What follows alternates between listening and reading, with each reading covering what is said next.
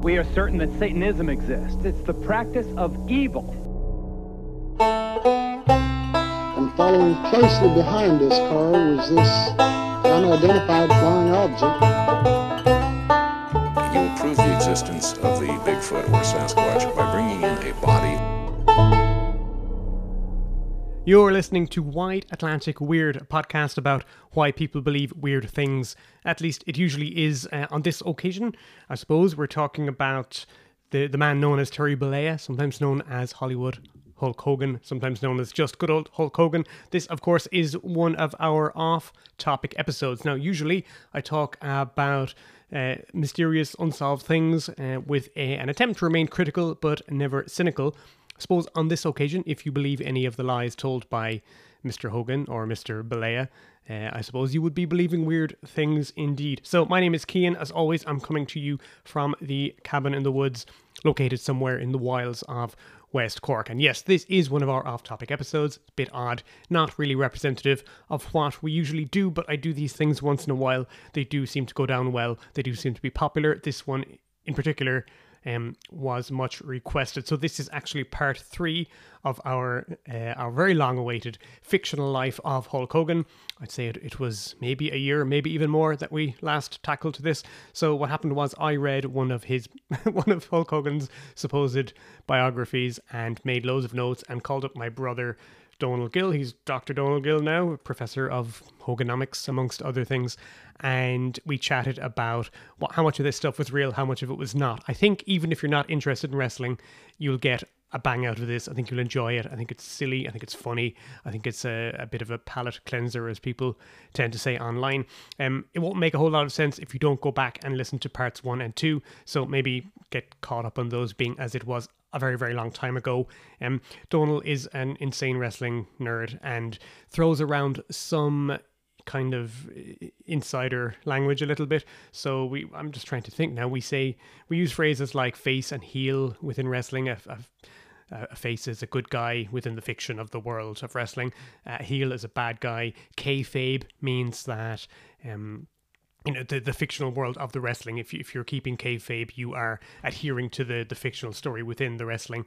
If you're doing a work, that means that you are talking or behaving in a way that is in line with that fictional world. If you're doing what's called a shoot, that means that you have somehow broken through the fictional, broken through the fourth wall, and something real about you, maybe your own feelings or emotions, are coming out when you should be playing a character. And all of that gets a little bit mixed up, especially in the life of this Hulk Hogan, being as he is a massive, massive liar. So that's really all I'm going to say, except that you can get in touch with us as always over on Twitter. I'm still at Strange Ireland. On Instagram, I'm still Irish_cryptid_dude. And as always, you can chuck us a few shekels over at buymeacoffee.com/Wide Atlantic. I do have loads of cryptozoology themed things that people have been talking about this week that I want to comment on, but this isn't the place for it. You're going to have to hold tight for the next episode. Beer for this episode, this is a good one. It's called Devil's Hell's Lager, and this is from Killarney Brewing. Killarney, of course, being in County Kerry, and this one has a good story behind it. They write, local legend tells of a fierce battle between Thor and the devil. Thor cast down a lightning bolt after lightning bolt upon the devil, who retaliated by tearing up the earth and hurling it back. The resulting basin filled up with water and became known as the Devil's Punch Bowl. That being, of course, a geological feature of the mountains of Kerry. Some slightly questionable folklore there, mixing and matching different regional folklores, but the kind of nonsense story I think that Hulk Hogan would indeed appreciate. So get ready for the fictional life of Hulk Hogan, part 3. Oh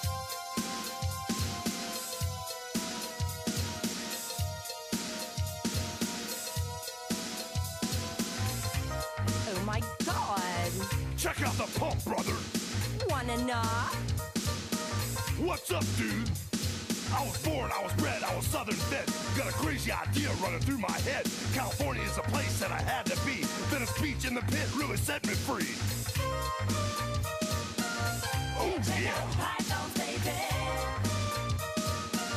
Would you look at that? Hey, check out the pythons, baby. The heart's just back. I was hanging, I was banging, I was turning it on. So we'll remind listeners that no research has been done for this. We're relying entirely on Donald's inbuilt store of knowledge, and my reading of the book, which was now, God, over a year ago, probably. My research is an entire lifetime of misspent folly. So I did take a listen to the end of the last episode. We finished up talking about the not heroin. Why do I keep wanting to say heroin? The steroid trials. And one of the big sections of this one, I think, is going to be Hogan's WCW years. And I want to talk about the Monday Night Wars a little bit, because that's something I remember from, maybe not as it happened, but like we definitely were reading about it afterwards and watching documentaries about it, and it was kind of folded into part of the wrestling mythology. Absolutely. It forms the Monday Night Wars are kind of, they've been it folded into an absolutely vital part of the kind of, I suppose, official historiography of how wrestling is remembered, because WWE won that war and then got to not just defeat WCW, but buy them and then use the tape library for its own, sometimes revisionist purposes. Yeah. So the Monday Night Wars is very, it's apocryphal, and it's also hagiographic for kind of Vince's official narrative. It's a bit of an end of history moment, isn't it? Where like all the big fight has ended now. You know, the commies are gone. Yeah, and very much like the aftermath of Fukuyama's end of history thesis. Even in the period where that seemed viable, it was ridden with tension and, much as the 90s politically seemed to be the triumphant march of neoliberalism and whatnot, turns out there was lots of problems with that even at the time. It's just that, those cracks weren't allowed to be seen. And equally so, WWE's kind of post WCW ascent to the supreme hierarchy of wrestling monopoly, kind of even at the time, the problem with that was in many ways apparent, although it took more, the passage of greater time for all people in the kind of, especially internet wrestling community, to kind of reflect upon it and say, wow, this was a nightmare for all involved. So before we get into the details of WCW and this battle between World Championship Wrestling and World Wrestling Federation. Yeah, the World Wrestling Federation. as it was. At the time. I just wanted to say that since we spoke last, there was a bit of a meme going around in the last year, which was Hulk Hogan lies. A lot of people sent this to me, and it's just a list of like daft things that Hogan has claimed over the years, which is kind of the theme for this series. Most of these things would have been known to us, but some of them are pretty good. It's stuff like Hulk Hogan claims that he was asked to play bass for Metallica, was a favorite one. Hulk Hogan claims that the George Foreman grill was originally, he was supposed to be the endorsee for that, but he missed one phone call because he was picking his kids up from school, and that was it. The deal went through. The guys at the company just said, who else can you get on the phone? George Foreman. And credit where it's due that that Twitter thread is by Alan Cheapshot, a stalwart of the internet wrestling community on Twitter. Alan Cheapshot, is that where that originated? Yeah, and he also has a really fantastic thread that's picked up sometimes months and months apart, but it's kind of an ongoing repository of Vince McMahon stories, which is really something to enjoy as well. So credit where it's due there, Alan Cheapshot on Twitter. I think I was listening to somebody talking at the time, I don't remember what show it was, but they were just pointing out like what the timeline was like for it when Metallica needed a new bass player. This would have been when they were getting Jason Newsted. And what Hulk Hogan would have been doing at this time, and just how impossible it was that he would have been auditioning for anybody. Absolutely. He would have been in 86, 87, whenever it was that they were doing those auditions. There's no way that Hulk Hogan would have left wrestling. That was the absolute peak of his drawing power. He was making so much money, and the future was effervescent. He does play bass, though. That's not a lie. Yes, I have unfortunately seen him play bass. But yeah, he didn't play bass for Metallica. That didn't happen. And I think my other favorite from that list was Hogan claiming that because of, changing of time zones, going back and forth between the US and Japan, at one point in the 80s, he was wrestling more than 365 days a year. Oh my God. Nonsense. Yeah. So let's pick up the thread then. 1994, Hogan debuts with World Championship Wrestling, a wrestling organization based out of Atlanta, Georgia, owned at the time by Ted Turner. Billionaire Ted, Billionaire Ted, yeah. as they like to call him in WCW. Yeah, so WCW was bought by Ted Turner from the ashes of what was called Jim Crockett Promotions, which was the Mid-Atlantic territory. So this would be the Carolinas, Virginia, West Virginia, Georgia. It's kind of Mid-Atlantic, as they call it. States, and Jim Crockett Promotions was a kind of a family-run business going back a good couple of decades, and kind of reached the peak of its drawing power in the mid-1980s as the kind of flagship promotion of the National Wrestling Alliance, so the NWA. And this is where Ric Flair was the kind of standard bearer throughout the 80s, and a bunch of other kind of very big name wrestlers, legendary, historically important wrestlers like Dusty Rhodes and Nikolai Volkov and the Four Horsemen, so Arn Anderson, Tully Blanchard, etc., were all part of this promotion in the 80s.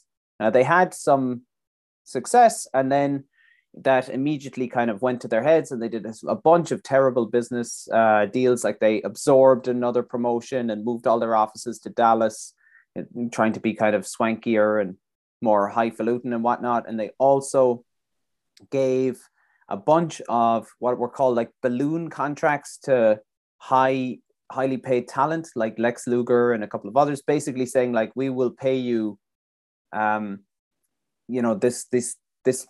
large contract with a certain type of pay-per-view revenue in mind. And the balloon payments were to come not based on the money that they were actually coming in, but based on these kinds of projections. And essentially what happened was, because they started doing somewhat well on pay-per-view, Vince played hardball with the pay-per-view providers and started to either tell pay-per-view providers that they wouldn't be able to run WrestleMania or Royal Rumble unless the pay-per-view providers agreed not to run NWA shows, or else Vince would put pay-per-view competition directly up against the NWA content. So the Survivor Series and things like that were kind of the first examples of that. So in any case, all of these balloon payments ended up essentially making JCP, Jim Crockett Promotions, insolvent, and then they were bought out by Ted Turner because they were being shown on Turner's TV channels. TBS, Turner Broadcasting Systems, was the main one.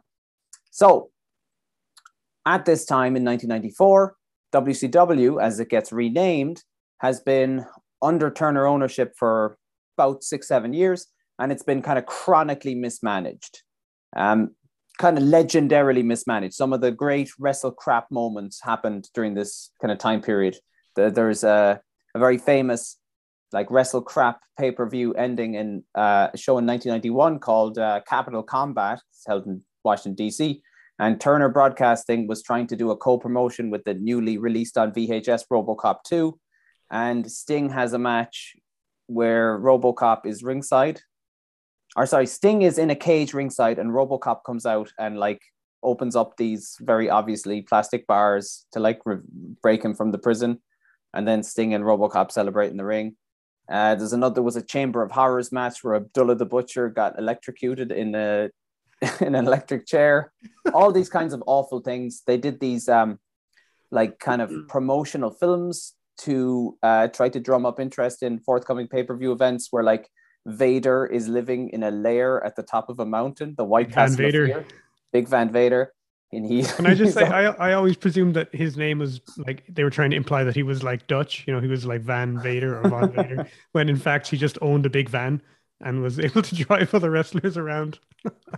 What's very funny is that Vader himself, he died a couple of years ago, but he swore up and down that he was called Vader because there was like an ancient Japanese boogeyman like that went by that name, and it was all closely tied to like samurai mythology and all this kind of stuff, when there's no such thing. It's just it was a Star Wars name.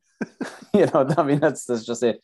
But anyway, they made all these kinds of like promotional films with the White Castle of Fear, and Sting had a match with Jake the Snake where they like went in the video going up to it. They went into like a dodgy saloon and they had to do spin the wheel, make the deal, and they gamble on this kind of like winning streak style. From the point of view of the consumer, right? For the product itself, which is a real Vince word, the product. Like, what were they do? Was it what was fundamentally different about it from WWF? You know, for two things to coexist, they have to have a niche. They have to be slightly different.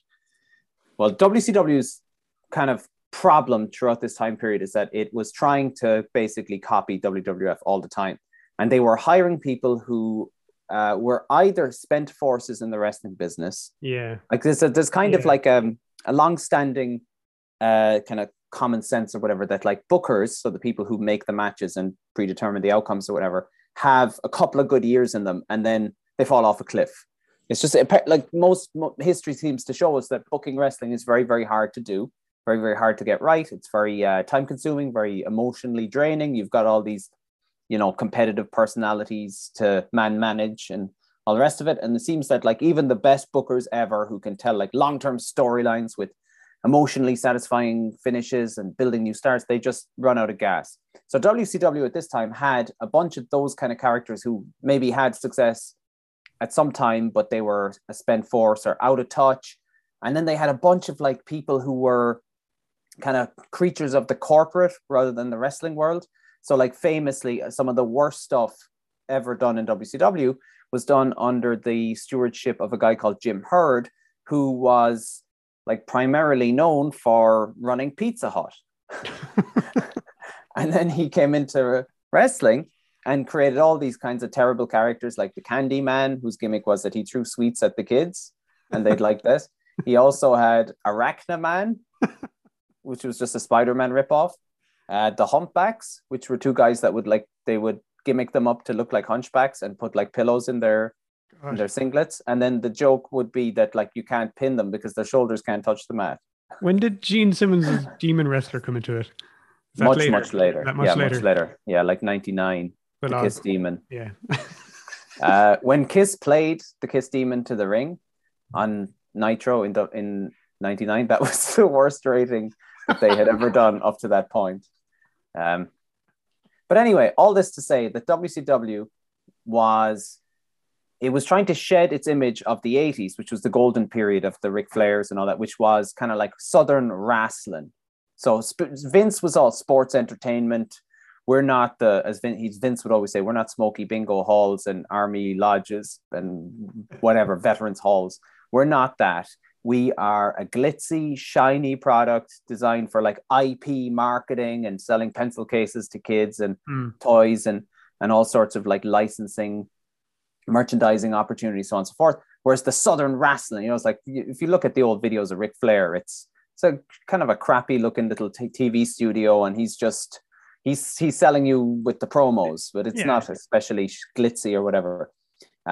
So they were trying to move past that and bring in the kids audience. And again, you have all these corporate kind of types who are motivated kind of by prevailing trends in the industry rather than a commitment to wrestling and, you know, guys in underpants slicing their foreheads open so that the grannies in the front row think that this is a real blood feud. They're not motivated by that. So that's why you end up with, again, like over the top comical cinema style or cinematic is what I want to say. Cinematic style promo videos where like British Bulldog and Vader are fighting on the beach and then a yacht blows up and it, you know, did Insane Clown Posse fight for them at some point, or am I confusing? Yes, but again, they did. Yeah, one of them gets thrown off a bus and cracks his head open. Yeah, forgot about that.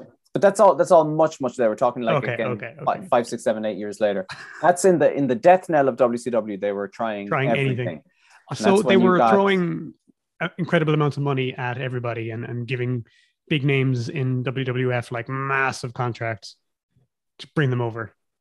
Yeah, and what really happens in 94, crucially, is that Flair got to know Hogan a bit when Flair spent 2 years in WWF, 91 to 93, and he got to know Hogan. So then in 94, when Hogan is fighting with Vince and they're all out of sorts with each other and the golden era has kind of come to an end and Vince wants to push guys who don't look like they're on steroids, and Vince wants to push younger guys. And so Hogan kind of takes some time off, and he starts working on his first TV show, Thunder in Paradise, which is Knight Rider with a boat.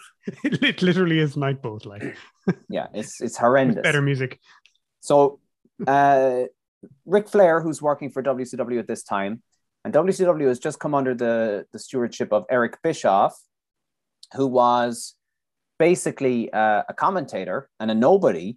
But when they were looking for someone to take on the reins after like multiple failed, horrendous leaders of or presidents or executive vice president, I suppose it would have been called, of the company, Eric Bischoff, he put forward a pretty good pitch, and nobody else around had all that much energy or enthusiasm to offer fourth division. And Eric Bischoff's a very slick guy, and he's a salesman. He had been working before he got into wrestling, selling like kind of Karate Kid games door to door. Didn't he claim at some point that he first got in touch with Hulk Hogan to try and get him to license his idea for the Hulk Hoagie, sandwich, a Hogan themed sandwich? Well, that's one of the things that he did when he went to meet him. So Flair sets up the meeting with Bischoff, because Flair was working for Bischoff under WCW. And one of the ways in which Bischoff kind of sells Hogan on coming to WCW is, you're not just going to work for WCW, you're going to work for Turner Broadcasting. And Turner Broadcasting is this, entertainment juggernaut. They own a bunch of sports teams in the state of Georgia, like the Atlanta Braves and I think the Atlanta Hawks baseball team or basketball. I might be wrong there. But they're like this, CNN is Turner, right? Like, so they're enormous. Or at least they were. I mean, I don't know what their current standing is or who owns them or whatever. But at that time, it was kind of like, and Ted Turner himself was a wrestling fan. He always said that when he was building up his TV channels in the 70s, one of his like surefire ratings winners was wrestling. And so he kind of had an emotional soft spot for it. That's one of the things that like is, I won't say it's completely gone today, but the way that corporations have gone and it's all so depersonalized. There was these idiosyncratic kind of like CEOs or presidents or whatever who would just have a soft spot for something and then all of a sudden it's kept alive. In any case, Ted Turner kind of gave Bischoff a carte blanche to bring Hogan in. And so they said, yeah, like we'll get you licensing deals up the wazoo, including the Hulk Hoagie, which is what turned into Pastamania. Oh, I didn't know that. That was the same. Yeah. So Hulk Hogan's ultimately failed pasta themed restaurant in the Mall of America in Minneapolis, Minnesota, biggest mall in the world.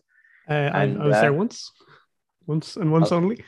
You did not have the opportunity to have a Hulk Hoagie or a Pastamania. Badly.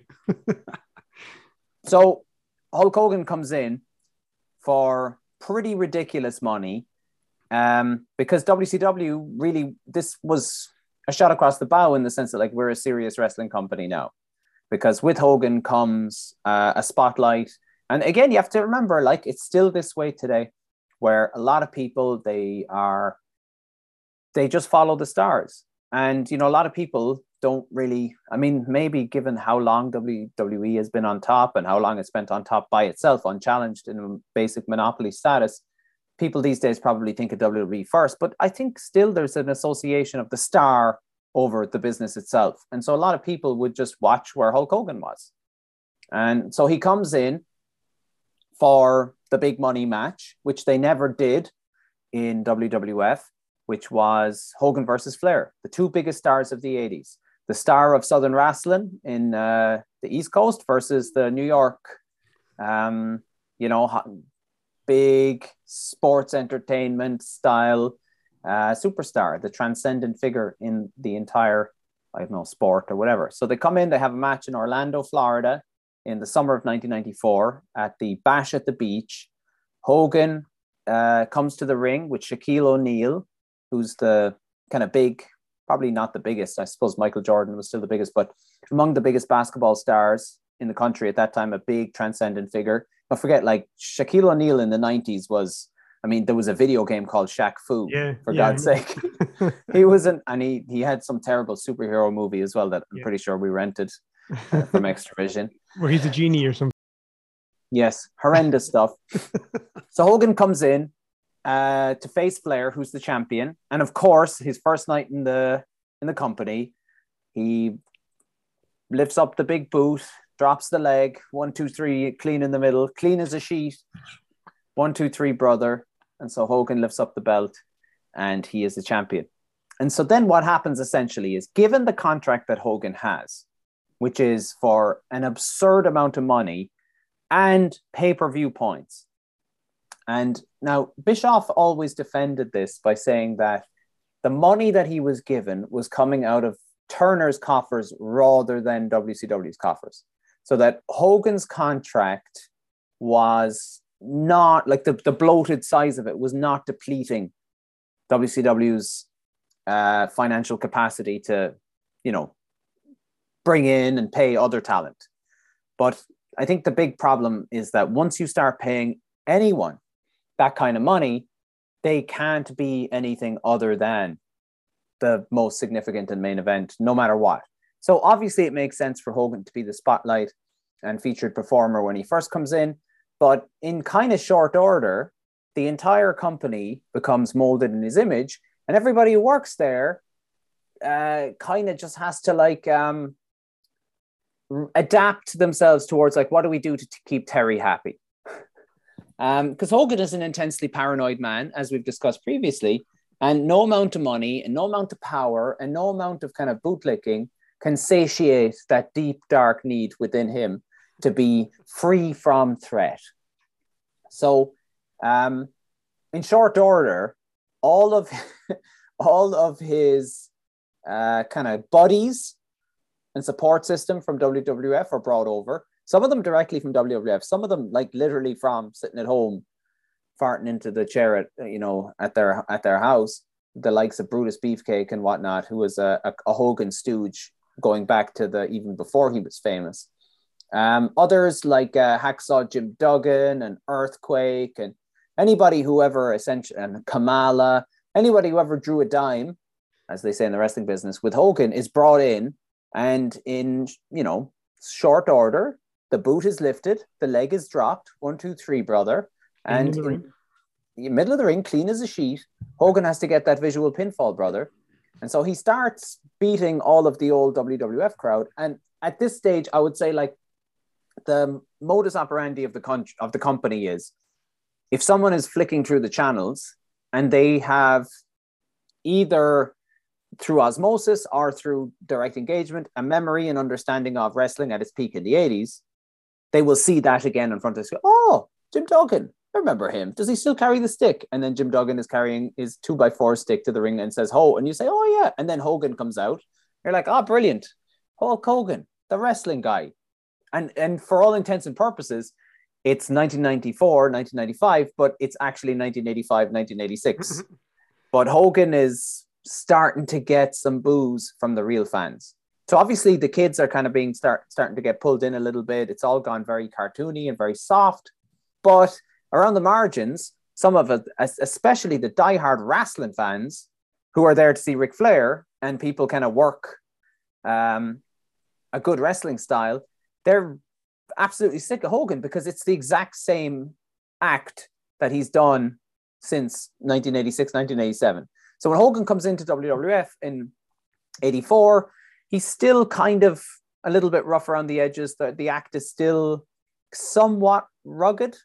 But by 86, 87, it's become, he's got the greatest hits package and it never changes. And so if you've been following wrestling, you're seeing this and seeing this and seeing this, and it gets super old, and especially seeing it in the context of the company that used to be good wrestling matches. Hogan's not a good wrestler. He never really was, but he's an entertaining, charismatic presence, and he's a good promo. And again, the boot goes up, the leg goes down, 1, 2, 3, but there's only so many times you can see that, and he starts getting booed.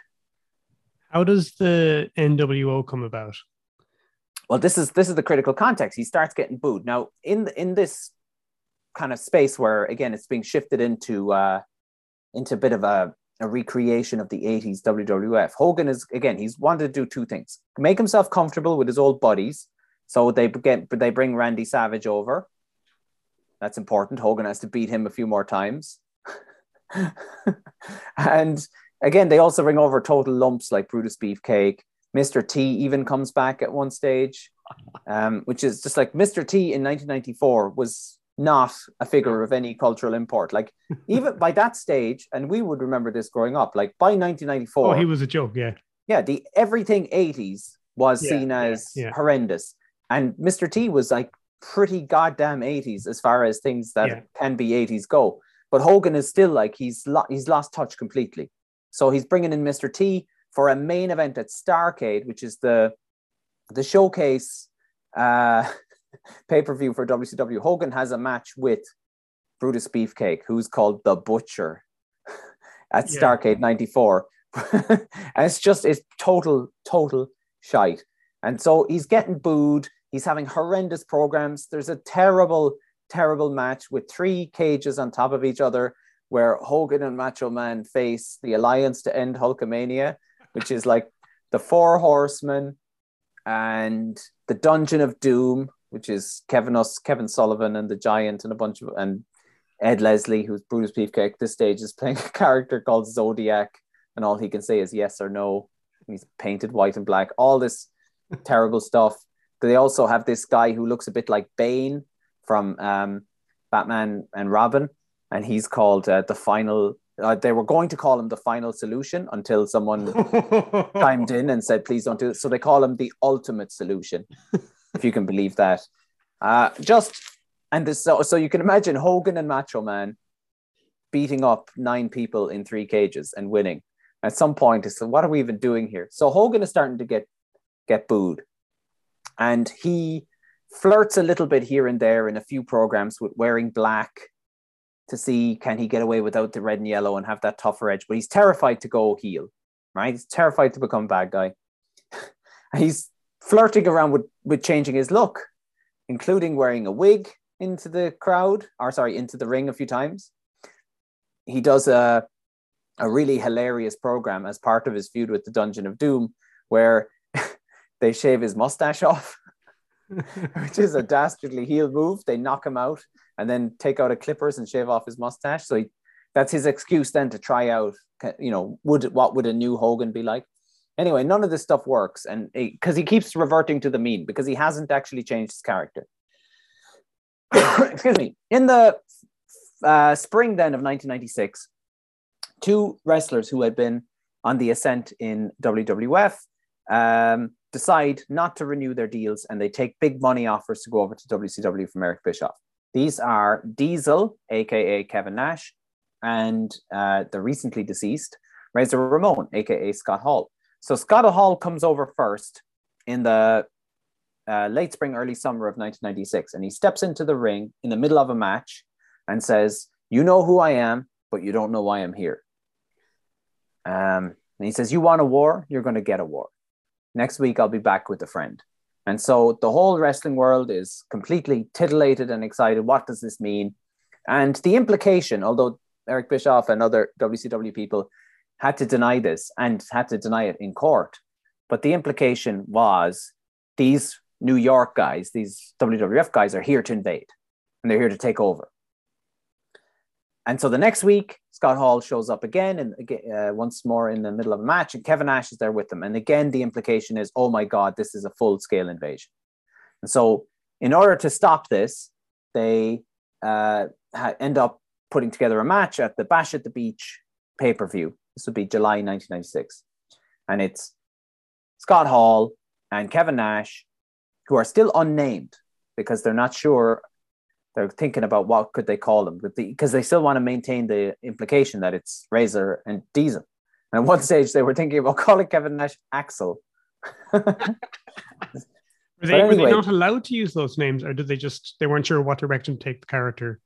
So Razor Ramon and Diesel would be. They would have been trademarks of Vince.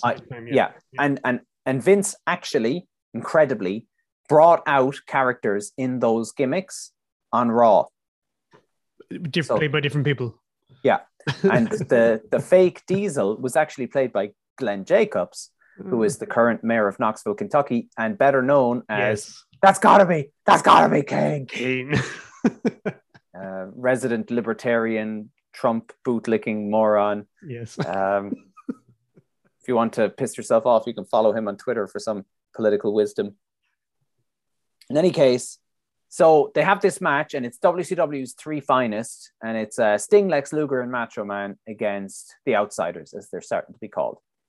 And because it's 3-on-2, at some stage, the WCW team has the advantage. It's not quite sure how the match is going to end. Anyway, out comes Hulk Hogan, and famously, Bobby Heenan on commentary says, "Whose side is he on?"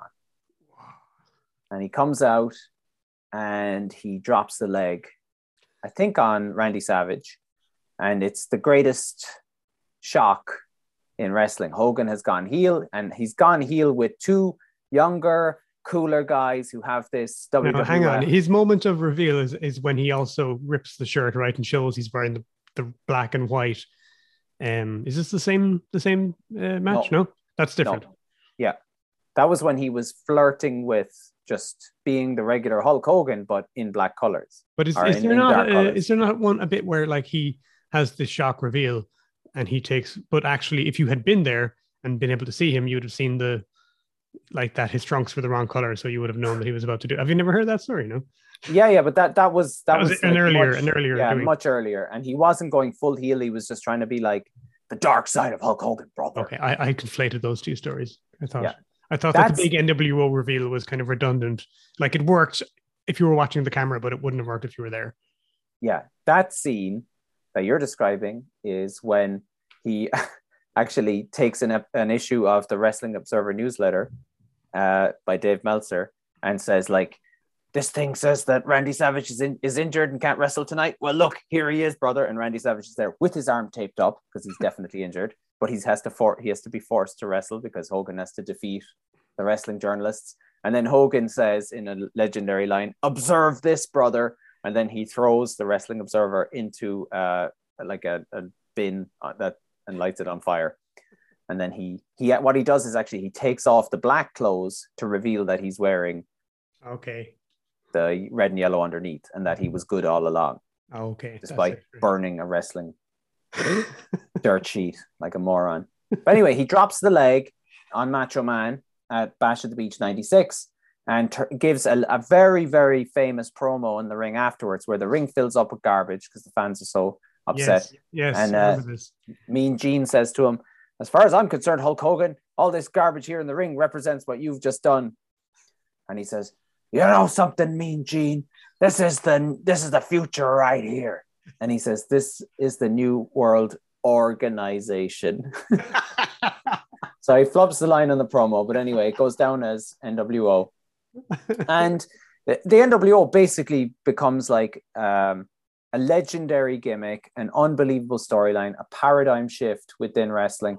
They do a bunch of really innovative stuff with the promos, where Bischoff was very smart about this, where he saw three big, strong personalities in Nash, Hall, and Hogan. And there's just no way that you're going to be able to balance out the three of them, and especially not the style of promo that Nash had, which was very like laconic and sarcastic. Hall was kind of was a bit sarcastic too, but he had still a lot of the Razor Ramon mannerisms. And then you've got Hogan, who is essentially still cutting promos like it's 1985. So in order to harmonize out this presence, they would do these very cool promos where it was almost like guerrilla style black and white filmmaking, where they would do like a super cut of the different speakers. Again, almost like a guerrilla press conference. And they would do the new world order. And they do the like, it would cut into the show and say, the following announcement has been paid for by the New World Order. And it was like the only reason they have, time on the show is that they're buying it. And they would have these, again, kind of like supercuts of the promos rather than giving them live. And it just became something, it was like a very different presentation, shaky cameras, different type of, looks. And it became a game changer in short order. Yes. So that's, he becomes Hollywood Hulk Hogan at this point. Yeah. He says that, he hates wrestling and he hates the fans, and they need to respect that he's a transcendent superstar beyond wrestling. And then he changes his name. Yeah. So it's still kind of Hulk Hogan. Sometimes it's Hollywood Hulk Hogan. Sometimes it's just purely Hollywood Hogan. But basically he goes full on heel. And it's, in all honesty, like it's one of the great turns ever. in terms of both just execution, in terms of the money that it drew. And he became a fantastic heel. And he became actually almost like a cool heel where people liked him and hated him. It was very effective in all regards. And he started cutting, the same type of promo, but just, shitting on the fans and all that. And of course, in short order, he goes on to win the belt at the next pay-per-view and famously spray paints the big gold WCW belt with the NWO, which becomes another famous, iconic kind of look. And he starts, he's back in a big way because he was on his last legs. The air was out of the tires and, he was in deep trouble in terms of his position in the wrestling business in 95, which was a horrendous year for WCW. They're hemorrhaging money. They're paying Hogan big money. And he basically ran the whole company. But he was running it into the ground because all he wanted to do was to bring in jabronis from the 80s and have them job to him. And so the whole business gets a shot in the arm in 96 from this NWO angle. And he works Roddy Piper at the end of the year, who comes in from WWF. And Roddy Piper cuts a famous promo at the end of Halloween Havoc saying, "You beat everybody, Hogan, but you never beat me." And Piper was very savvy that he never allowed Hogan to job him out during their peak run together around 85, 86. And so Roddy Piper comes in, has a match with Hogan, and puts him to sleep with the sleeper. But non-title brother. So Hogan does not, in fact, job. He lost, but he didn't job. Nice. Well, we'll have a little intermission because something else that happened in 1995 from a chapter in the book. The book, by the way, is just called Hollywood Hulk Hogan. This is for people who remember millions of years ago when we started this. We're supposedly Epic of Gilgamesh. We're supposedly going through Hogan's first book where he's still pretending like everything was awesome, and his second book is kind of more performative learning and contrition, where it's like, oh, I did bad things, but now I've transcended, I've come through. This one is much more like a Gene Simmons biography kind of. But in 1995, from a chapter called Hulk Rules, which is about 60 words long, it's one of those infamous super short chapters. He talks about the recording of an album called Hulk Rules by Hulk Hogan and the Wrestling Boot Band. And the story he tells here, which is complete fiction, is that himself and Jimmy Hart, Mouth of the South, Jimmy Hart, sat down in a dressing room and just were so taken by the story of this little kid wrestling fan who had cancer that they wrote a song just on the spur of the moment. And then they stayed up all night writing more songs on the spur of the moment, using... He says, when we sat up and wrote 10 or 11 songs that night, because once we wrote one, we were on a roll, brother. When we recorded the basics soundtrack, didn't even use a drummer. We put the songs to a little rhythm master, a machine that played funky beats. Then we plugged in guitars, keyboards, and bass. And then at the studio, we added horn players and some chicks to sing backup, including my wife. There are definitely no horns on that album. It's all two fingers on an 8-inch long Casio. And so I think any interested listeners, do yourself a favor, check out Hulk Rules. All the songs are on YouTube. Astonishing stuff. It's one of the, it's like legit truly one of the funniest bad albums ever. It's not just like bad in a way where you just turn that shite off, I don't want to hear it. No. It's jaw on the floor. Oh my God. Like Tommy Wiseau bad kind of. Yeah. And good songs include I Want to Be a Hulkamaniac, having fun with my family and friends, where Hulk raps. There's also Beach Patrol, which is a good one. And the song about another Hulk, what is it, a Hulkamaniac in Heaven? Yeah, Hulkster in Heaven. Hulkster in Heaven is scandalously false. The premise behind it is that he was wrestling at the SummerSlam 92 event in Wembley, and he heard about a kid who had terminal cancer. And there might have been a child there who was sick. That might have been a real thing. But Hulk Hogan was not there. No, he just lied about every other element of it. So there's a chapter just kind of in 1996, kind of other things he was doing at this point, making a number of films, which I'll just briefly mention. He was in The Secret Agent Club. He was in Santa with Muscles. He was in an action adventure film. Oh, he talked about Thunder in Paradise, which at least watch the opening credits to it because the song is hilarious. The song is an earworm to give it credit. It's good. It's good stuff. Assault on Devil's Island, a TV movie on Ted Turner's TNT. These are all films that he got as part of the deal with WCW, with Turner. Right. So these are all Turner Broadcasting, almost all straight to video. He was in Three Ninjas, High Noon at Mega Mountain. I didn't know that. Oh, that's what he was. He got the wig for that, and he tried it out in the ring. And it's. I'll tell you what. Hogan's skullet is stupid, and it's especially stupid when he's sweating in the ring and he gets the spaghetti strings. But if you want to find out how to make it worse, it's like Hulk Hogan with a wig is somehow even worse. The next thing I have flagged is chapter 58, Hogan for President, which is also a very short chapter, but basically inspired by the political ambition of fellow wrestler Jesse Ventura, who of course becomes governor of Minnesota. Hogan goes on a chat show. He's talking Jay Leno, yeah, and he just makes out as if he just Jay Leno says to him, "Oh, why don't you become president? You're so popular." And he considers this for a little while, but then he realizes that he'd have to take a pay cut, so he decides not to. And you know what? Given this was in 1998, given the contract that Hogan signed that year, probably true. Absolutely, it's definitely true. He was getting $650,000 per pay-per-view, with multiple additional incentive-based bonuses and all this on top of it. His merchandise and and licensing royalties were through the roof, such to the point where he was even getting paid when other people's merchandise sold.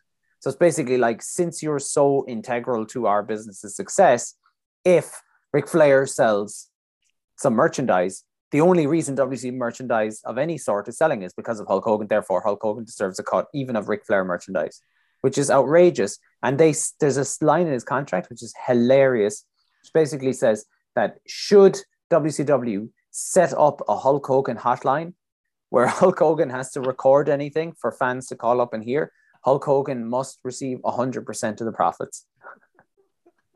So why would they do that? Why would you? Yeah. So returning to WCW and Hogan and Hogan's paranoia, right?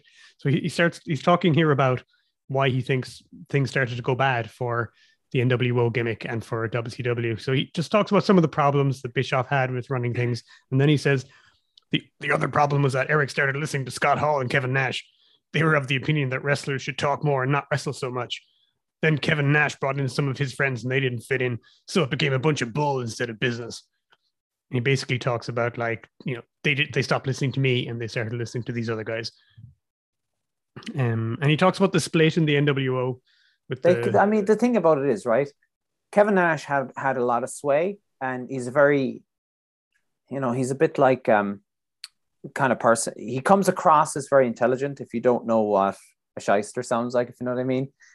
So Nash had a lot of sway, and he's able to make things that unbelievably benefit him sound like common sense.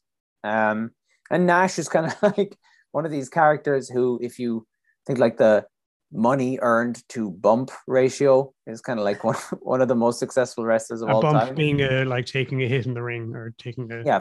falling on your back, basically. Yeah, right, okay. He took as few bumps as possible for the most money imaginable. So yes, it is true that Nash gained a lot of influence, and it's true that Hogan and Nash butted heads very, very significantly, and there was massive jockeying for position backstage between the two of them. But the main reason why the NWO gimmick ran its course and started to hurt rather than help the company is because at the end of 1997, 18 months or thereabouts into the NWO run, there was a perfect opportunity for the blow-off, where Sting, who essentially had kind of walked away at a couple of weeks into the NWO angle, he walked off and started appearing, looking darker, slightly more ominous, started to shift his character away from the bright colored, blonde hair, spiky surfer Sting, and starts transitioning like the Crow kind of a thing, look, didn't he? Yeah, into the Crow gimmick. And this develops over time, and it starts to become kind of one of the big highlights of WCW shows, where whenever the NWO, which was gaining in members to the point where it became so bloated, to all these jabroni losers were being brought in. Such to the point where, and again, this is how you dilute the power of a concept, is they had a B team and they called them the B team. Imagine that. So it's like, you know, not only were they the bums who had no business in there, but you were told watching it on TV, these are bums. They had different music from the main NWO Wolfpack guys or what? No, this is even pre-Wolfpack. All right. So Wolfpack was like a second version of the NWO that was equal to the black and white NWO, and they were red then and black, feuding weren't they? red and black versus white and black, and they were fighting on an equal level. Whereas the B team were just the jabronis in the NWO who didn't deserve to stand in the ring side by side with Hogan, Nash, and Hall. So the NWO was bloated, and they would do all these big beatdowns. And the thing is, because they were heels, they would always cheat. And then the big highlight of these Nitro shows throughout 1996 was that Sting would rappel down from the rafters with a baseball bat, wearing a big long trench coat and black clothes and this cool kind of Crow-inspired face paint. And he'd beat them all up with the baseball bat and then rappel back up or whatever. And people couldn't get enough of this. And sometimes he would show up and just point the baseball bat at Hogan. And he didn't say a word for, again, over 2 years. And it was just building and building and building to where, when is Sting going to finally kick the NWO's ass? And in particular, when is he going to kick Hollywood Hogan's ass? So this culminates at Starrcade 97. Starrcade, as I said, is the flagship pay-per-view, the WrestleMania of WCW. It actually predates WrestleMania. The first Starrcade was in 83. The first Mania was in 85. So Starrcade 97, they sold out the building. They did their best ever pay-per-view number. This is still kind of a big deal for WCW. And the Sting character is unbelievably hot. The momentum going into this match is enormous. They invested in some really cool visuals for the Sting character. They did some like videos of him in a, you know, kind of a dilapidated building with the rain coming down and lightning across the sky. And they had this awesome voiceover where this child would say like, "An Avenger for Justice cries out in the dark." And they gave him this cool new theme song that was like bombastic and ominous. And they did a laser show in the roof of the building with Sting's face and a scorpion and all this. And then they have a shit match, him and Hogan. It's terrible because Hogan is crocked. He can't really wrestle. And he doesn't want Sting to get over. He wants to, as we've heard multiple times on this Epic of Gilgamesh Hogan journey, Hogan wants to keep his heat, brother. He does not want to pass the torch. He wants an iron grip on the torch.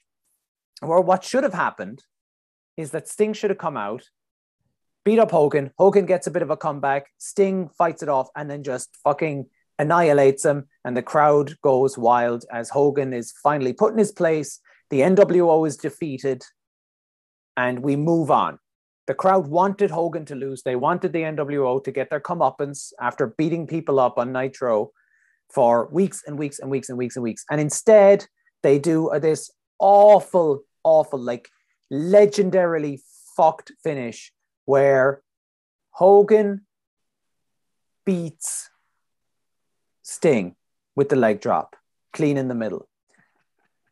And the referee, because that is the job of a heel, is to give you that satisfying conclusion by losing at some point after you've hyped everybody up with your exactly. But Hogan, exactly, he was having fun being a heel, but he can't ever actually really be a heel because he can't let himself lose. Oh, he can be a heel, all right, just out of the ring.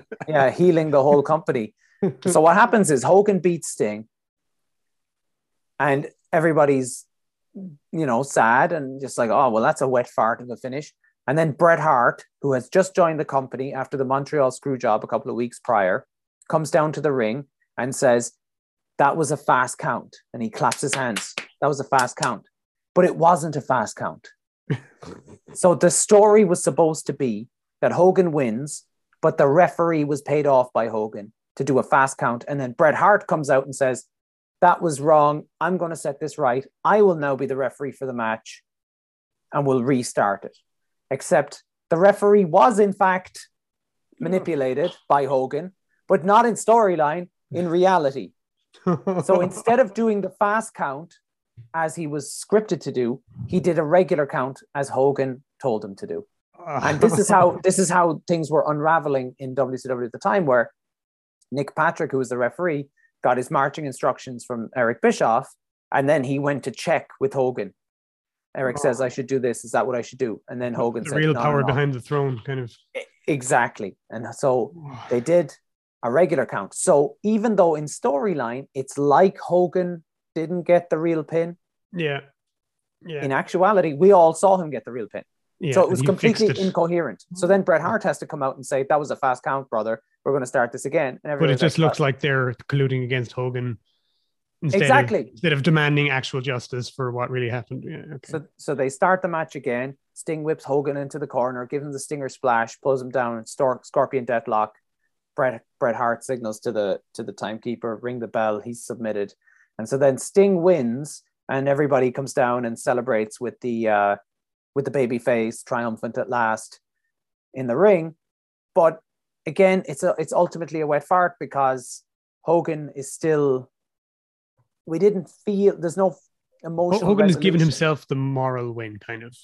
Exactly. And so there's no possibility then for him to be sunsetted and we move on to the next thing. He's still at the forefront.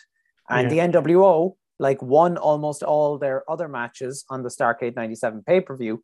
And so we're still going into 1998 with the NWO front and center, even though the gimmick is now tired. And kind of, again, the whole NWO Wolfpack, where Nash launches his own brandy NWO, it signals really that the gimmick is done and they're just, artificially stimulating it to keep it alive on the chair, but it's done. And so they're going down and down and down, and Hogan's act is getting increasingly tired.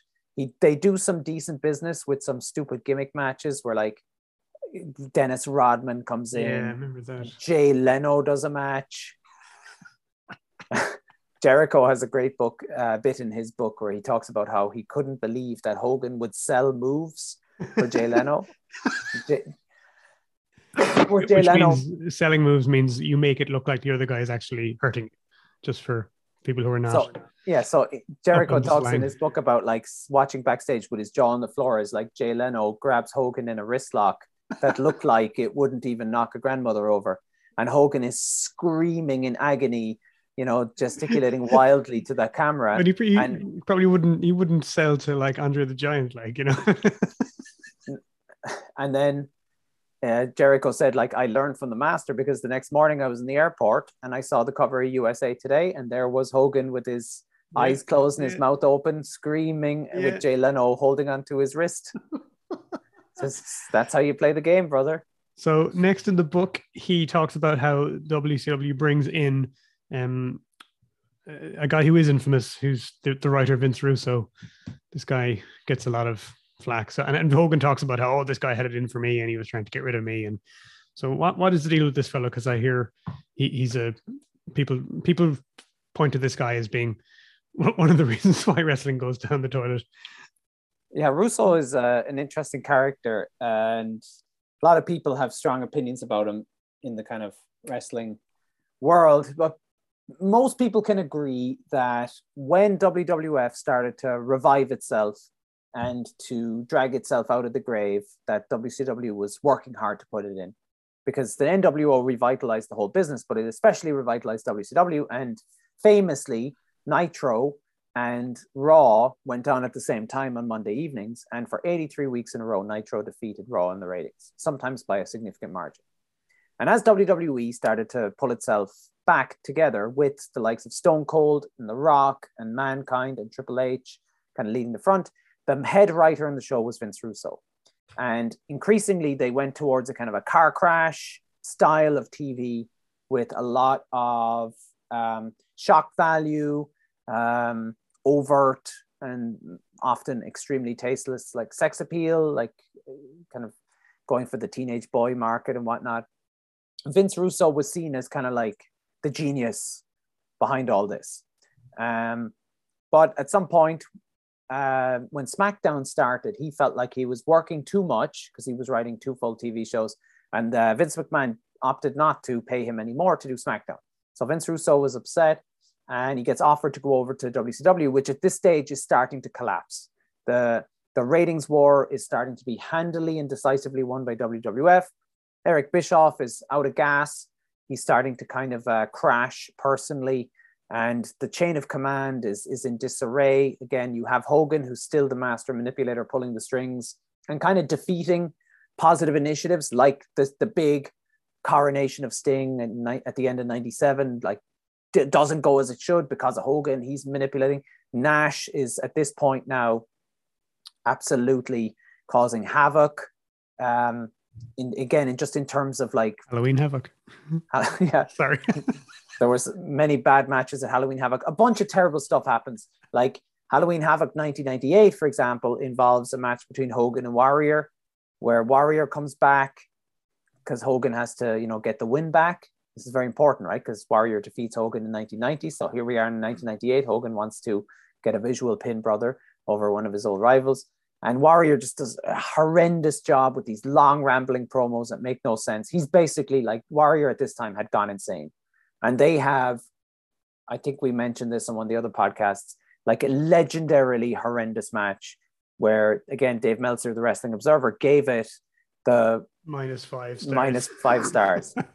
It includes, and I've said this before, but it includes the famous log roll where Warrior rolls on the ring and Hogan trips. Pretends to fall over him. And the finale was where Hogan is supposed to like blow a fireball into Warrior's face, but instead the flash paper just burnt his own mustache off.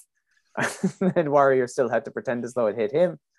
Anyway, all this kind of stuff is causing just maximum disruption in the WCW ranks, and they extend the hand over to Vince Russo to pull him over and say, like, here's carte blanche. You are now the head writer. Do what you will. And so supposedly Russo comes in and says, the problem with this company is that you're pushing all the old guys and the young guys don't have a chance. And so Hogan claims that Vince Russo said that like his mandate was to get rid of everybody who was over 40. And Hogan kind of said, well, good luck getting rid of me, brother. Now, they did try to use Hogan, I suppose, somewhat. I'm going to say constructively, but they had no choice but to use him because of the bloated size of his contract. But the problem is, if you want to use Hogan in a way that's going to like level up new talent, that's essentially impossible because of Article 11, subsection E of his contract, which is that Hogan has to have creative control, brother. Meaning that you cannot book Hogan to lose without Hogan's agreement.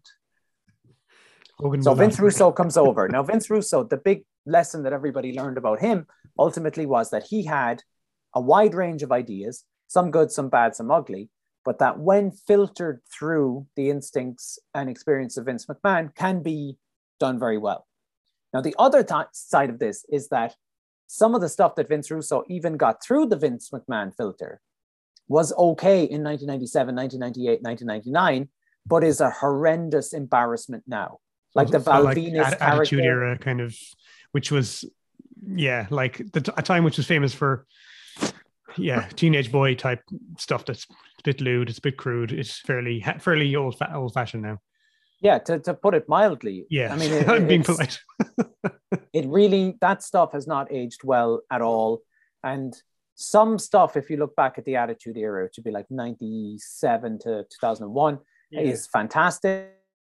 And some of it is, I mean, it's absolute head in your hands. God, please stop the pain level stuff. Like Gold Dust coming out with like a ball gag in his mouth and being like whipped as though he's a BDSM character.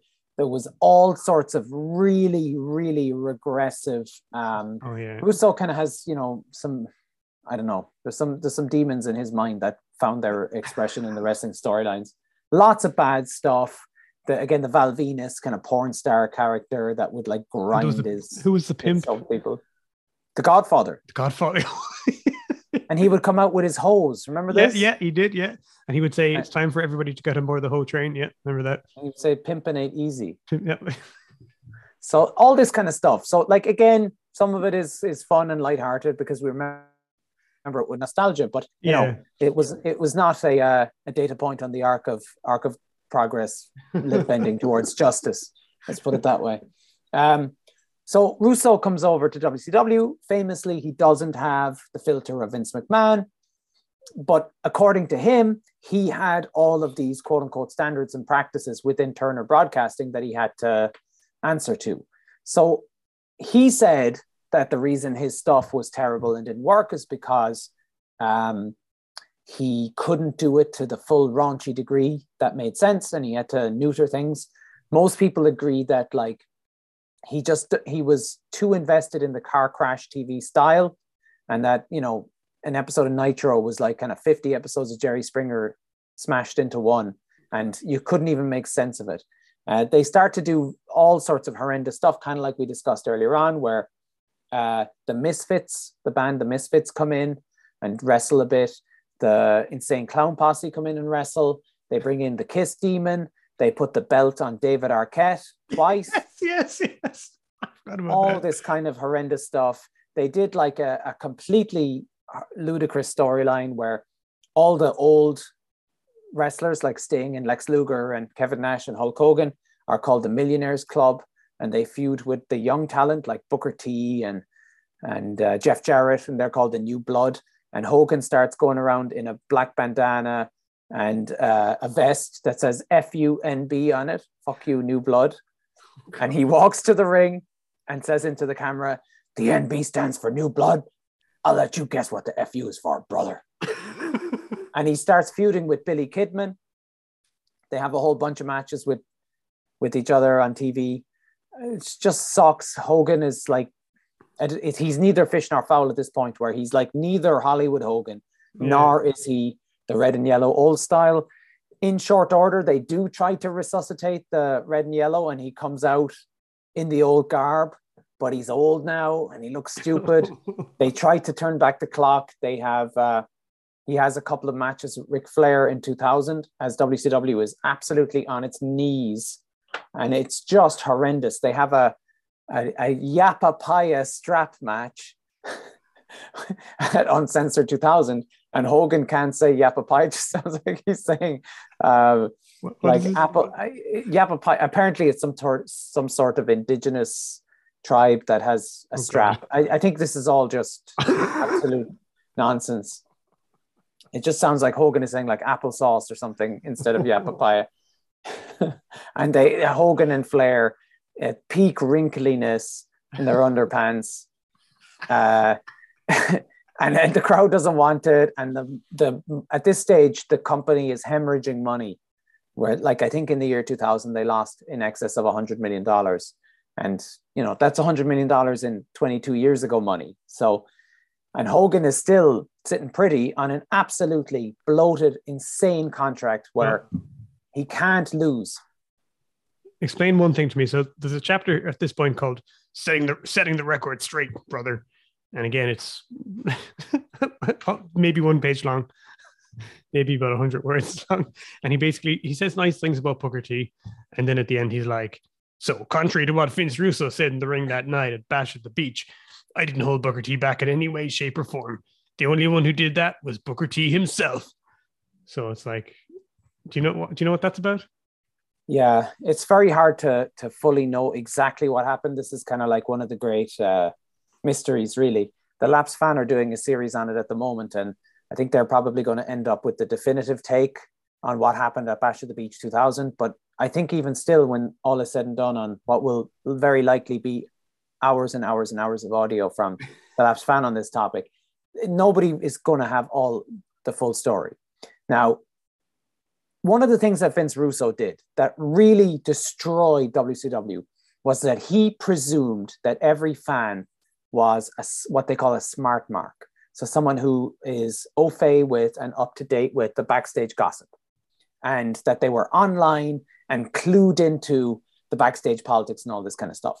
And as someone who was probably like a peak wrestling fan at that time, I was 13, 14, in the summer 2000, obsessed with wrestling. I didn't know any backstage gossip. I didn't follow wrestling on the internet. I didn't know that there were such things as dirt sheets. I didn't know what a Dave Meltzer was. And so when they would do things like speak out of the side of their mouths to try to, trigger the smart mark to understand the kayfabe terminology and all this, I didn't know what any of that was. And most people didn't. But Nash and Russo and a bunch of other kind of people in the company at that time were obsessed with this. So they were trying to be meta kind of before exactly. It was actually easy for fans to get access to this stuff, because the internet was there, but like you didn't go through everything on the internet in your life at that time. Exactly. And a lot of people still didn't even have the internet. 2000. Or used it very, I was going to say judiciously. I'm sure that's not the right word, but you were paying on a per 15-minute basis. You couldn't just spend 5 hours on your phone most days and most weeks, because that's what people do these days. It wasn't like that. So their meta is exactly the word. And Vince Russo has a kind of a postmodern approach to wrestling, in the sense that he kind of wants to work the shoot the work, make everybody aware of the work, make everybody aware of the shoot, make people question what's the work, what's the shoot. The fictional universe, and the shoot is the real emotions and feelings of the wrestlers. So they had a truly woeful pay-per-view main event at a pay-per-view called New Blood Rising, which is held in Vancouver, the west coast of Canada, in the summer 2000 or fall maybe 2000. And the storyline going into the match was the headline match, which was Scott Steiner versus Kevin Nash versus Goldberg in a triple threat. And the main storyline was that Goldberg won't follow the script. And that he's supposed to lose tonight, but maybe he won't. That's like Groucho Marx levels of talk, breaking the fourth wall. Like but like, again, fans, like the vast majority of fans at the time, just don't understand what's going on. They don't know that Nash and Goldberg, were cranky with each other backstage last week, even though someone called up Dave Meltzer and told him, and it ended up printed in the newsletter, because 99% of the audience doesn't subscribe to the Wrestling Observer, in those days. And so at Bash at the Beach, there's what happened in the ring was that Hogan was supposed to have a title match with Jeff Jarrett. Jeff Jarrett got down on the mat and told Hogan to pin him. And the commentators are like, "Oh my God, Jeff Jarrett is he's breaking with the script. They're supposed to have a match." And then Hogan basically just cuts a vituperative promo on Vince Russo and says, it's shit like this that is why our company's in the state that it's in, all this kind of stuff. And he storms off and gets on a plane and starts flying home. And then Vince Russo comes out and he calls Hulk Hogan a big, bald piece of shit and says that you're an old bastard and you've been holding all the young people down, and no more, we're going to take you out of it. And according to Vince Russo, this was a worked shoot where it was meant to look like they were being themselves really cranky with each other and angry with each other. But in fact, it was all by design. Yeah. And Hogan said that he went into he said various things at various times, but at least at one stage, he said he went into the ring to wrestle Jeff Jarrett that night and then found himself just caught blindsided with Jeff Jarrett lying on the mat saying, "Pin me." And that's why he cut an angry promo at Vince Russo. Other times he said he knew that was going to happen. And he knew that Vince Russo was going to come out later on in the night and badmouth him. But what he then claimed, and this went to court in a very meta way, he claimed that what Vince Russo did when he called him a big bald piece of shit and said that he was a politicking SOB and that he was holding the young guys down, that he defamed not just Hulk Hogan, but Terry Bollea.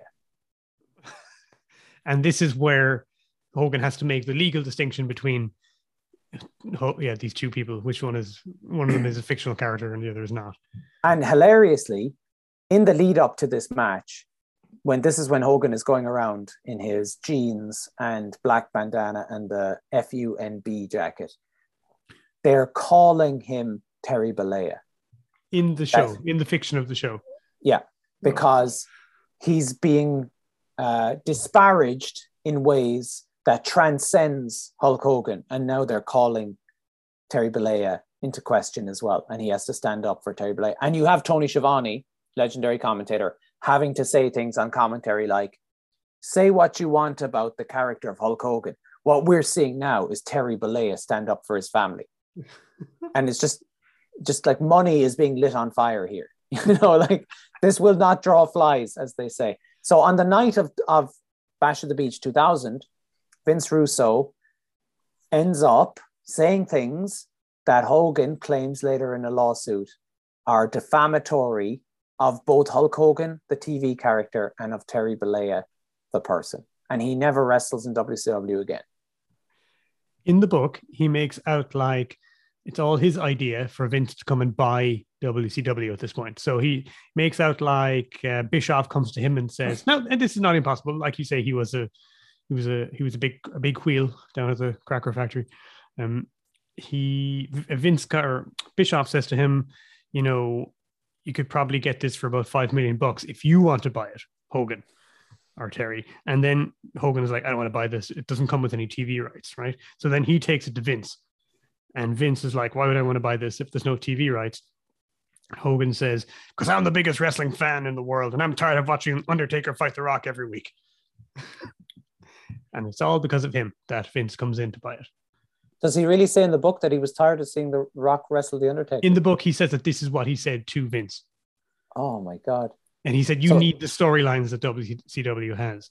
You could do them better with these characters and these storylines. I mean, there's just no truth to this in any shape or form. First of all, let's say he said that, which he almost certainly didn't. Nobody was tired of seeing The Rock versus The Undertaker. That was doing the greatest ratings in wrestling history. So this is just horrendous analysis from Terry. He then says it gave him the whole WCW catalog, hundreds and hundreds of hours of wrestling. It was like buying the damn Beatles. I mean, he did get the rights to Abdullah. There's a lot the of Butcher guys, and a lot of them had been big names, The thing what happened, this is why the invasion, which is kind of what came about of Vince buying WCW, why the invasion was a disaster, is that almost all of the big names in WCW had signed contracts in 98, 99 that would go on for 3-4 years. And so Hogan's contract, which was renewed in 2000 with even more sweetheart provisions beyond what he got in 98, like again, not just the 650 grand per pay-per-view, plus all of these additional bonuses and all that kind of stuff. He had a fucking enormous downside guarantee where he was going to be paid like a couple of $1 million no matter what. And this was locked in until 2002. And this contract was not with WCW. It was with Turner.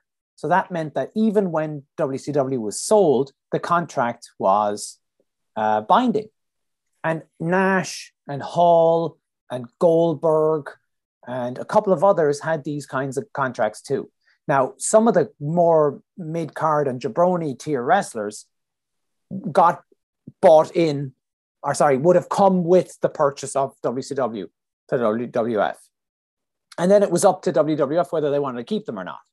But they assumed them when they bought the company. But all of the big name wrestlers didn't come in the invasion. If you remember the invasion in the spring and summer of 2001, it was all like the only two big name people who came, and they voluntarily opted out of their WCW contracts to get lesser WWF contracts were Booker T and DDP. That was it. Right. And they jobbed DDP out immediately. They did this awful storyline where he was like a stalker of Undertaker's wife. Oh, yeah. And then he revealed himself, took off a balaclava and said, "Haha, Undertaker, I'm the creepy guy who's been stalking your wife for weeks." And then Undertaker beat the shit out of him. And that was it. So immediately you've taken one of the big draws from WCW, a fan favorite, very good wrestler, someone who is champion and very positively associated with the brand, and you just job him out like into oblivion with one of your big name wrestlers. So then Booker T was kind of the only serious, well-regarded top tier WCW talent who came in. The rest of them, Hogan sat at home until 2002, getting paid by Turner. Nash and Hall sat at home. Goldberg didn't come in until 2004 because they had these massive bloated contracts. So not only did Hogan absolutely not recommend that Vince buy WCW, but he didn't even come in with the purchase of WCW. So nonsense. We can't cover all of Hogan's career, so I have to take us to a final chapter. We are going to follow it to the end of the book, so to speak. And Hogan takes this portion of his career to an end. And bear in mind, this book is written in 2003. 2002, yeah. So he's fixing up for the final bit of his story at this point, which is his return to the WWF to fight The Rock, right? Which was, I remember this happening. This was huge. It was a big deal. Huge. But he describes his decision to finally come back and do this by basically visiting his father in hospital on his deathbed. And his father, calls him over and says, Terry, with his last dying breath. And he says, Terry, I don't like what that guy Russo did to you. And I don't like the kind of wrestling I see on television these days. Go back and fix it, Terry. Go back and fix wrestling and fix what happened to you. Oh, my God. So that obviously happened. No questions.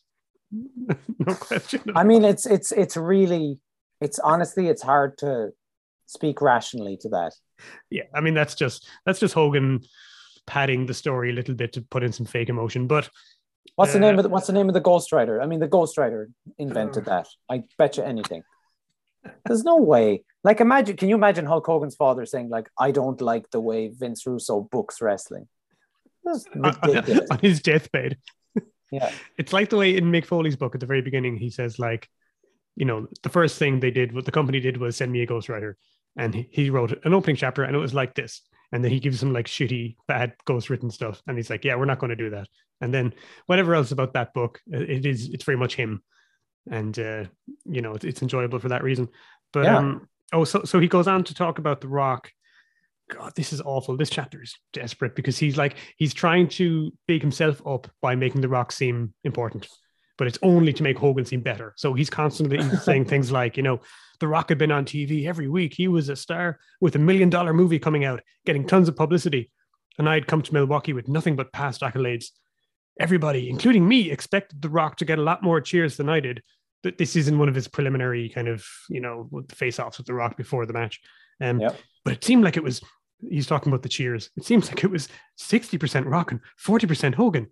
I had barely shown my face and I was almost getting the same reaction he was. I said to myself, this could be a problem. Sure, Terry. Yeah. Sure, whatever. Everybody stood up and cheered. And, he had the match with The Rock. And a month later, he was back in the red and yellow. And he dropped the leg on Triple H and won the belt. So, I think he was, the machinations were in place. He knew what he was doing. So what was that like, aside from just Hogan trying to get himself back to where he wants to be? What did that match mean for actual, was it anything important in the direction of where things went after this? Or like, I remember watching it, but I can't judge I don't really know. It's an absolutely legendary match. And it's really famous for the heel face dynamic shifting just because of the crowd. And that was WrestleMania 18, 2002, held in the Toronto Sky Dome. That's right. And Hogan had always been an enormous draw in Toronto. He used to regularly do big houses there. And they did like a big stadium event at the Canadian National Exhibit where he had a match with Paul Orndorff in 86, I think. And it was like one of the legit biggest attended wrestling events in all of North America up until that point. And then WrestleMania 3 eclipsed it. But he was very, very, very well liked in Toronto. And you could have imagined that the crowd would opt to cheer Hogan over Rock. But they were still going in there with the heel and face dynamic as, NWO is bad, Rock is good. But the fans turned on it. And they were super invested in Hogan. And it was just this our boy has come home feeling. And as someone who grew up on Hogan, and I was a Hulkamaniac as a kid, and I was all for it at the time. And it's a fantastic match, not because it's well wrestled, but just because the crowd makes it. And The Rock put in a fantastic performance, bumping all over the place to make, a fairly crocked Hogan look good. Like, he wasn't as crocked as he later was, but you could see he's not moving all that well. But Rock was a great bumper when he needed to be. And the match it took on a kind of transcendent, one in a million moment. Well, I mean, Rock is one of the few guys who came after who you could put up with Hogan, just in terms of being a character, being a breakout person from more than just wrestling. And like, they are kind of equal in a way in terms of they're very different, but they are both very important characters. They're just... Well, I think what's interesting about it is that, so like, many would wilt in the face of Hogan, but Rock was, as I said about Thatcher, the lady's not for turning. Rock was not for wilting. Nobody's light could shine bright enough to kind of outmatch The Rock. And what's interesting about the two of them as transcendent figures is that The Rock transcended wrestling to the point where people who are big fans of him often don't even associate him with wrestling. They associate him with like being massive, like being just a physically enormous person, being funny and being charismatic. Movie star, charisma, and just branded association. That never happened to Hogan. Hogan will forever be an 80s wrestler, really. Yeah, Hogan is, when you think Hulk Hogan, you think wrestling. When you think Dwayne Johnson, you think movies. Yeah, more or less, yeah. And that's, I think, like, The Rock is what Hogan always wanted, but he never got there. And interestingly enough, John Cena is probably going much further in achieving that goal of, you use wrestling as your base and then you expand beyond that. Hogan could never expand. Like, he was a fucking rotten actor, like a truly rotten actor. Whereas I think Cena has proved to be pretty good, all things considered. Yeah. I didn't have high hopes for Cena as an actor. I mean, I'm not saying he's like Willem Dafoe or something, but like, if you watch the Peacekeeper, I'm forgetting the name of it. Is it Peacekeeper? Peacemaker, I think. God, I'm forgetting it now. He's pretty solid in that. And the Suicide Squad, he's good. And he's had a couple of roles. And he was in Fast and Furious. He was all right in that. And Rock is, again, just unbelievably charismatic to an exceptional extent. But Hogan, rancid, just like his best performance by a million miles is Gremlins 2. And that's just him cutting a promo. I just wanted to say, that is him cutting a promo. He's funny in Muppets in Space too. I'll give him credit. That's when he was Hollywood, wasn't it? Yeah. Yeah. So way back at the beginning of this book, Hogan kind of has a Dewey Cox moment where he's on stage, or he's backstage about to go out for that WrestleMania with The Rock. And then it's like he has to stop and think about his whole life. And then the rest of the book is like a flashback. Then we come full circle. And that's it. I never want to talk about Terry Bollea ever again. Well, the funny thing is that he has, in all honesty, a litany of crimes, both real and imagined, in the 20 years after that, right? Because we're ending our story 20 years ago. Yes. Because he sticks around in WWE for a couple of more years, including winning the title. He even does a short gimmick run as a character called Mr. America, where he gets like banned by Vince McMahon, then he comes back under a mask called Mr. America. He has a match with Vince at WrestleMania 19, where they do double juice and have like a hardcore match. He has a very infamous match with Shawn Michaels at the 2005 SummerSlam, where Shawn Michaels basically despised Hogan, and in order to like get back at him, because Hogan refused to lose to Shawn Michaels, and Shawn Michaels is like, I'm a fantastic wrestler and I'm young and I can still go, and there's money in my body, whereas Hogan is done, like, we've extracted the value from him. And Hogan said, I refuse to lose to you because you're too small and all the rest of it. So Shawn Michaels comically sold to the, like, where Hogan punched him and Shawn Michaels did like a somersault across the ring. It's really something worth going out of your way to watch because of how stupid it is. He also dressed up like Hogan, and like did promos where he made fun of him and stuff. Then later on, Hogan goes to TNA, which was the kind of the primary competition for the WWE during the real peak monopoly years. And Hogan very nearly killed that company with teaming back up with both Vince Russo and Russo was gone actually when Hogan was there, but he teamed up back again with Bischoff and did all sorts of horrendous things, including having a hardcore match with Sting, which is like really, really just sad. And he also famously, like in his first ever promo, he changed the ring in TNA, which was a 5-sided ring, which is the Lucha Libre Mexican style. He changed it to the traditional ring and just got booed on his first promo, and then just proceeded to like eat the company alive. And when he gave his final promo, said, "I'm done with the company," left, the owner of the company, who was a total ignoramus, a woman called Dixie Carter, she held onto his legs as he walked up the ramp, and she dragged him, or he dragged her out. So he caused innumerable harms to TNA, which somehow survived and limps along to this day. And yeah, his obviously we know in 2015, the horrendous racist diatribe was unveiled in the lawsuit related to him being videoed having sex with his friend's wife. But he's been brought back in from the cold. He's allowed to be a legend again in WWE. Vince waited out the requisite amount of time for the outrage to blow over, and then just bring him back. He went backstage at a WWE event and kind of tried to, like, supposedly was doing the Contrite World Tour, and a bunch of the black wrestlers say, like, "Can you explain to us what you're sorry for?" Wow. And he couldn't tell them because he doesn't feel any remorse or contrition because he's not capable of any self-reflection. Sorry he got caught, maybe. Exactly. So yeah, I'm sure he said to them, like, "Brother, I can't be racist. I have black friends." Big E and Kofi Kingston, a couple of other wrestlers who are very, very outspoken in trying to like bring racial justice issues to the forefront in wrestling. They more or less made their displeasure at his return known and tweeted things like, "I heard the word sorry, but I didn't hear an apology," and things like that. So I think whenever he's rumbling around the program these days, there will be a bunch of younger wrestlers who are very displeased. Right. And yeah, there's a bunch of, nostalgic baby men who will never want Hulk Hogan to have anything other than positive, happy associations.